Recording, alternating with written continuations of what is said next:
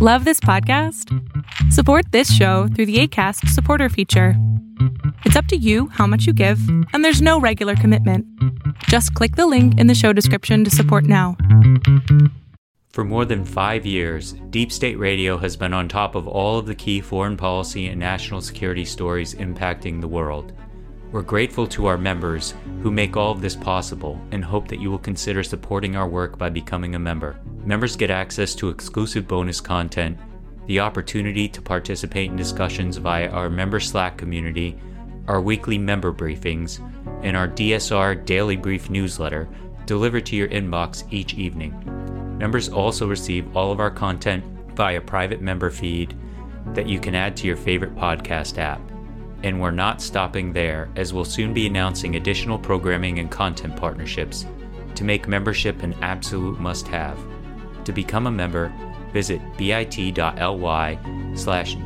member and enter code MAY2022 at checkout to gain access to all of our exclusive benefits for just $5 per month. Thank you for your support.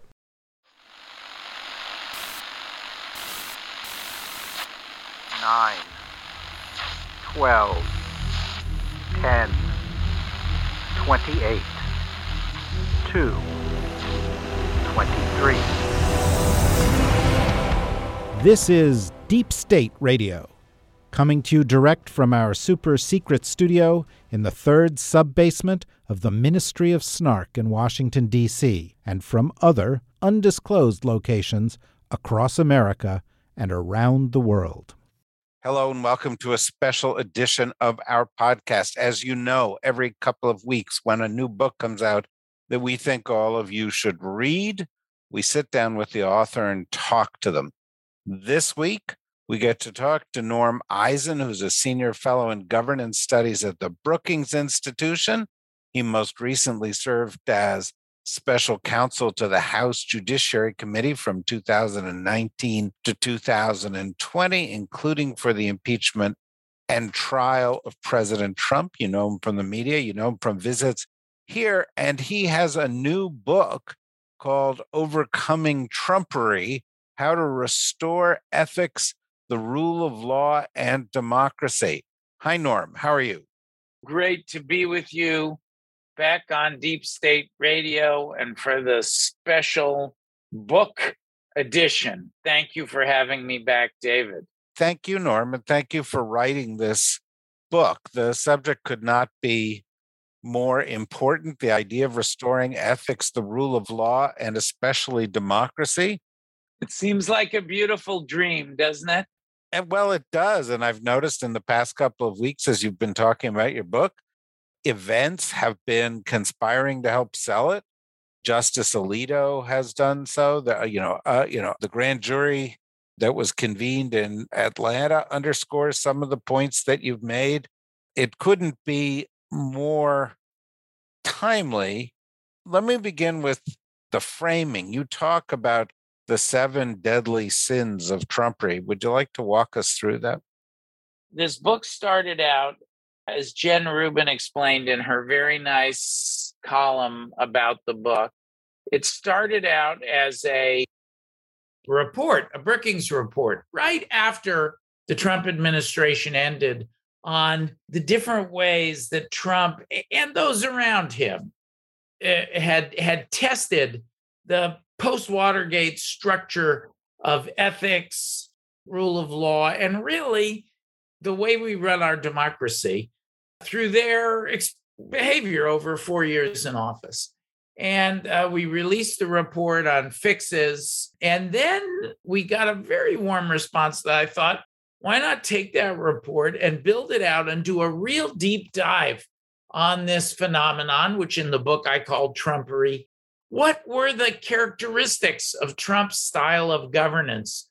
What worked in his perverse way and what didn't? Was it really as ad hoc as it seems, or was there some system to it? When you look, for example, at the way Trump was able to defeat every effort to hold him accountable when he was in office, whether it was the Mueller grand jury, whether it was the first impeachment, the second impeachment, he just had such an effective run. I mean, is that an accident? Or was there some deeper method to his madness? And lo and behold, first time anybody's done this, when we studied him as a twisted governance leader, we learned that there were 7 characteristics, 7 things that he and his administration did again and again, that there was actually a corrupt philosophy of governance that they were organized around. And that is what we call Trumpery and its 7 deadly sins. Can you enumerate the 7? The foundational sin of Trumpery, it came first in sequence when he declared, even before he took office, that he was going to keep all of his foreign emoluments. The foundational sin of Trumpery is ethical transgression. You know, you never would have thought you'd had to regulate a president. A president would say emoluments being things of value from foreign governments or foreign entities. You never would have thought you'd have to say that a president would not be able to take these benefits from a foreign government. But lo and behold, Donald Trump did. That was a violation. And I litigated it for years and years. You know, we made progress until the litigation was mooted out, David, by Trump leaving office. So that was the first one. Then the next one, we saw this with Mueller, assault on the rule of law. Another very important thing came out right from the beginning, lying and disinformation, 30,000 lies, according to the Washington Post. The shamelessness of it, he felt no embarrassment, piling the misconduct on top of misconduct. When you saw the way, for example, he openly genuflected to Putin in Helsinki, it was so revolting. Even members of his own government were alarmed. All of this is wrapped in the pursuit of his personal and political interests, not the public interest. You probably see that most clearly in the Ukraine impeachment, where he used Ukraine to try to extort. He really set a model for Vladimir Putin. He used Ukraine for his own selfish purposes, denying them military aid, $300 million about, to get dirt on his opponent. All of these things I list drove division crazy in the United States, fissures in the body politic, and Trump thrived on that, feeding his base, exacerbating division. And then it came to a grand crescendo with the attack on democracy itself. The most outrageous example is the failed coup. So that is the story of the Trump administration. It is the story of Trumpery.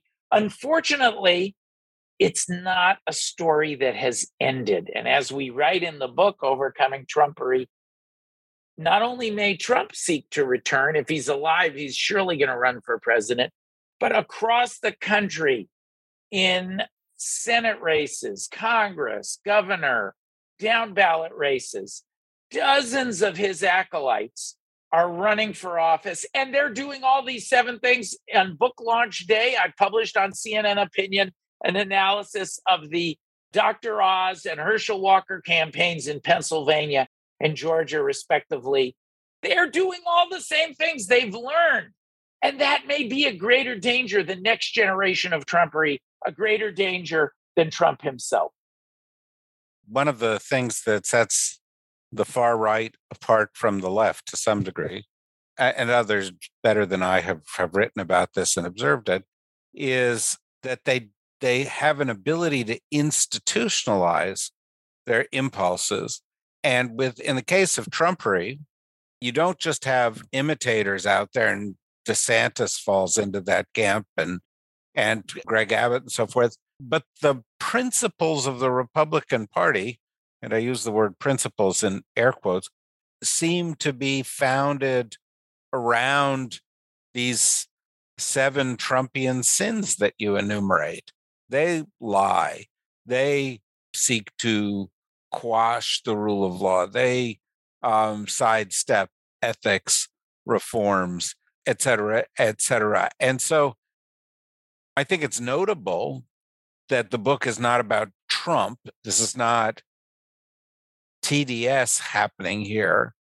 It's about a pattern that's transforming American politics. Would you agree with that?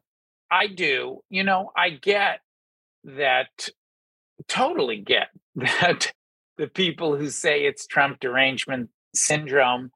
Politico Playbook was kind enough to feature the book in the morning playbook, and they wrote, Norm Eisen has a new book out about what else? Trumpery. Because the holding Trump accountable is the great white whale of those in both parties, by the way. I find that this is by no means a uniquely liberal phenomenon. Some of the most vehement opponents of Trumpery can be found among conservatives who are appalled at his bastardization of the conservative movement. We're so frustrated. I mean, look, just this week, there's news of he's conditionally gotten off the hook on these contempt payments in New York. Alvin Bragg, the Manhattan DA, had proof beyond a reasonable doubt, and he let him go. And so people look at the two impeachments, they look at the Mueller investigation, and so much more say, oh, the guy always skates. But this is a serious danger, and we just have to find ways to sound the alarm because Trumpery, DeSantis is interesting. I fought with my editor about including DeSantis on the list because DeSantis is a somewhat more ambivalent, ambiguous character. Sometimes he's a practitioner of Trumpery's. I think he's a practitioner of Trumpery's, sometimes not. Josh Hawley's another one who's a great danger. And then these candidates around the country. So, it's a real threat and we got to sound the alarm. It is not Trump derangement syndrome. Absolutely not. It's easy to get caught up in the focus here. I don't think it's Trump-centric. I think it's your subtitle that's the central focus, restoring ethics, the rule of law, and democracy. And so when you look at threats or abuses of ethics and abuses of the rule of law and threats to democracy, then you draw different conclusions. Justice Alito seems to fall into this category, because and as you point out in something that you've written, for example, with regard to the rule of law, with regard to stare decisis, with regard to the principles on which the court once operated, doesn't seem to matter to him anymore. Telling the truth about history doesn't seem to matter to him anymore. This court, whether it has to do with voting rights or the ethics of our democratic system, doesn't seem to matter anymore, whether it's Citizens United or Shelby County. So, it's not just gross politicians. It's all through the system that is supporting it, right? Yeah, the Alito thing is particularly striking to me, David. I'm so glad you mentioned that because I wrote that the leaked Alito opinion overturning stare decisis, loyalty to the law of the case, the decisions that the Supreme Court has made, like Roe, that had been in place for almost a half a century. When Alito throws that out the window, he's really throwing the stability and the continuity of the rule of law out with the abortion protections. And he's substituting, we went through the list of the 7 deadly sins of Trumpery. I wrote for Slate explaining that the Alito draft opinion hits them all. And above all, it's probably the most besetting sin of Trumpery is this assault on the rule of law and therefore on democracy itself. So the corruption of Trumpery runs deep and it's reached the Supreme Court, which had until now withheld. Yeah, although now it seems like that seems to be the institutional foundation of the right as they approach different issues, and that it will not stop simply with this Mississippi abortion decision, but it may continue on. I anticipate that it will, but there's hope. I mean, that can be a gloomy prospect, but I think there's hope because the bipartisan coalition came together to object to this in 2020. And I think there's still enough integrity. The battle has moved to the states. Really, Trumpery is on the ballot. And I don't think the American people are going to go for it. So I am hopeful that Trumpery will take some losses in 2022, and that will set us up for a battle royale over the future of our country in 2024. I believe the 2020 election was a referendum, Trumpery or democracy, and the American people chose democracy. I'm using Trumpery there, as I say in the book, with my brilliant co-authors, I should add. It's a new form, uniquely American flavored one of autocracy, a kind of autocracy we see elsewhere around the world.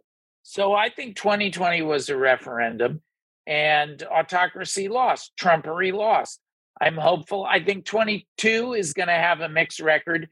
We saw that this week. For example, on the same night, the Trump-backed candidate, the Trumpery ticket, lost in Nebraska primary, successful in a West Virginia primary. So I think we're going to see some mixed results, but I hope they'll predominate in favor of democracy in 22. And that, of course, will set us up to have the battle royale for the future of our soul as a nation in 2024.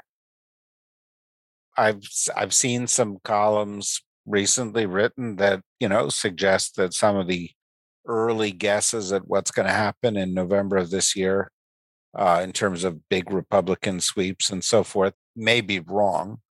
But another possibility is that the system you describe, the values you describe with regard to ethics, the rule of law, and democracy could take root in a large number of U.S. states and could change the way those states operate vis-a-vis other states and the country.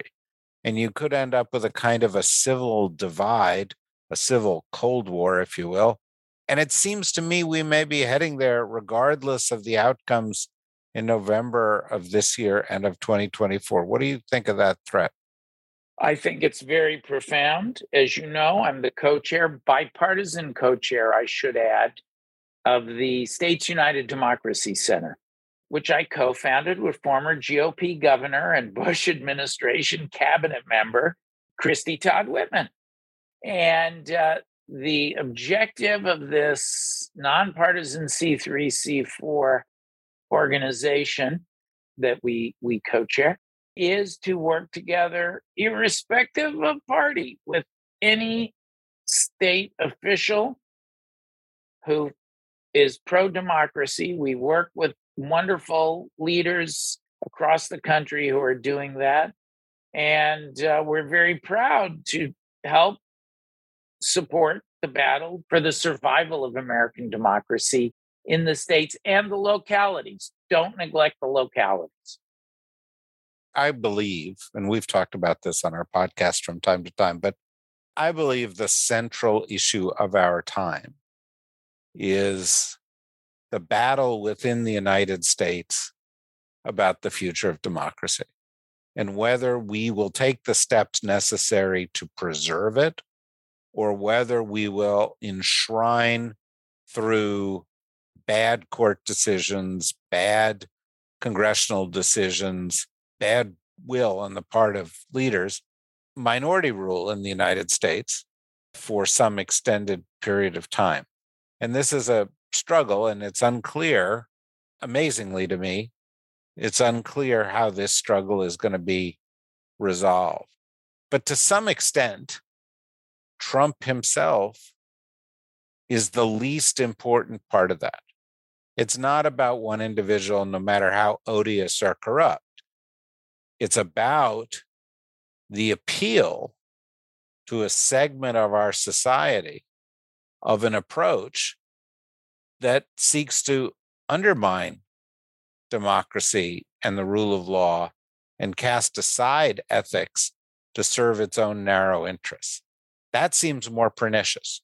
Trump is a symptom, not the disease. What do you say?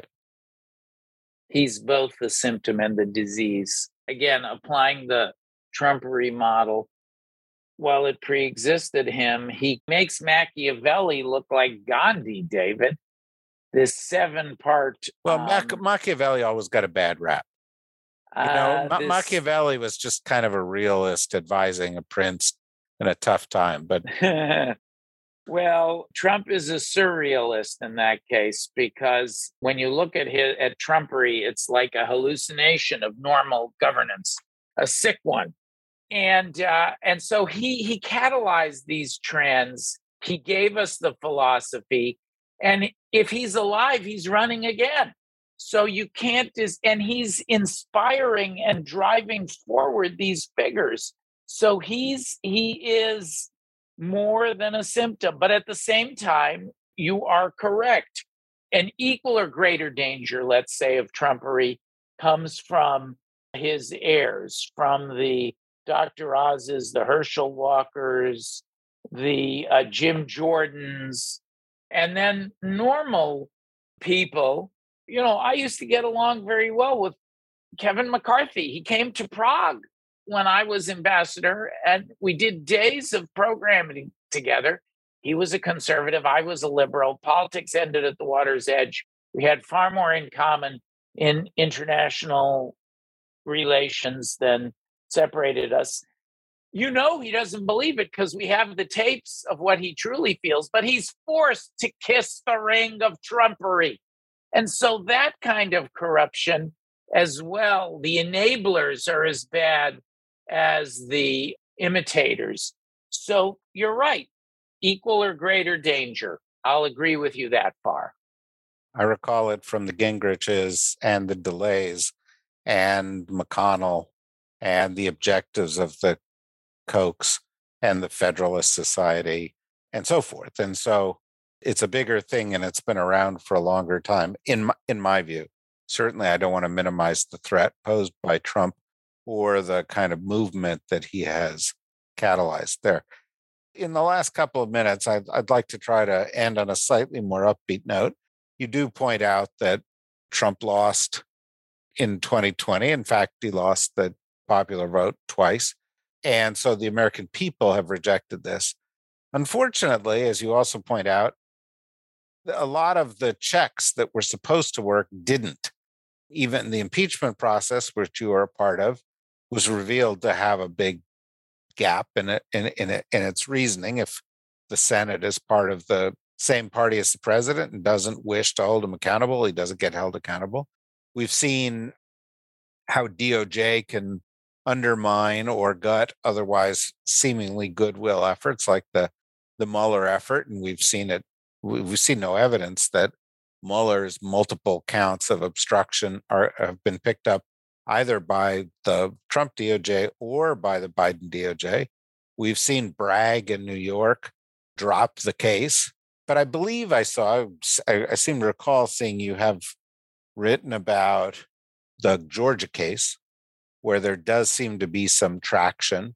And if you could just give us a couple of examples, or just that one example, on which we can have some hope that some of the checks in our system are working to stop this. Absolutely. I think that the antidote to Trumpery, the vehicles for overcoming Trumpery, include the 1-6 committee getting to the truth of the matter, I hope providing criminal referrals, federal or state, prosecution by the Department of Justice of Donald Trump and the other ringleaders of the attempted coup in 2020 and into 2021, and state prosecution, including by the Fulton County DA, Fani Willis, in Georgia, in Atlanta.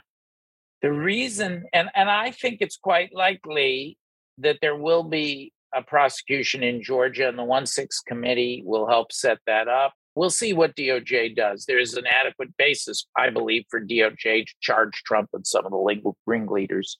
But we'll need to see how the January 6th committee hearings go, what they decide to do about a referral or not. Take the Georgia case. That could be the best inoculation for overcoming Trumpery, because if you send the message to all these imitators that there are consequences for an attempted coup, that will cause them, instead of wearing the mantle of Trumpery, to cast it off. They'll see the danger. And if you target Trump and those around him, the nucleus of the prior coup will be forced to pay a price and won't be able to devote all their energies to the next coup. And finally, Trump himself might find it a little tough to run or rule from the pokey. So for all those reasons, I think and I wrote in the New York Times about the Georgia case as the leading vehicle for overcoming Trumpery. I think that case is likely to be charged. I have a long Brookings report explaining why there's a substantial risk of prosecution for Trump.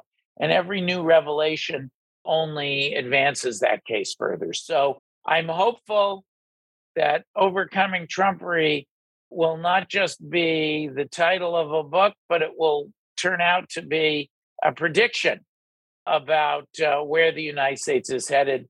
And just as we were successful in 2020, that we will once again succeed in overcoming Trumpery in 22 and in 24 and beyond. That is exactly the kind of upbeat conclusion that we needed here. To be honest, Overcoming Trumpery, How to Restore Ethics, the Rule of Law, and the Democracy, which Norm has edited and led this effort with a bunch of great other authors, is a book to read because it is prescriptive. It offers a path to address these things. I think people should go out and read it, and I'm encouraging everybody who listens to go out and get the book. We will, when we put up the summary on the website of this episode, I also would like to include with it Jen Rubin's piece in the Washington Post. We'll put your New York Times piece about Georgia, the Slate piece, the CNN piece that you used to kick this off, a couple of others. I think it's important to people to see that, and we'll include a link there where people can get the book. It's something I was just talking to my team about that we'd like to do more going forward, and we're going to kick it off here with this book, again, Overcoming Trumpery, How to Restore Ethics, the Rule of Law, and Democracy. Thank you, Norm. Hope you'll come back soon. Hope we can talk about some successes in this effort going forward. And for everybody else, go get the book, read the book, and we'll keep covering this going forward. Bye-bye.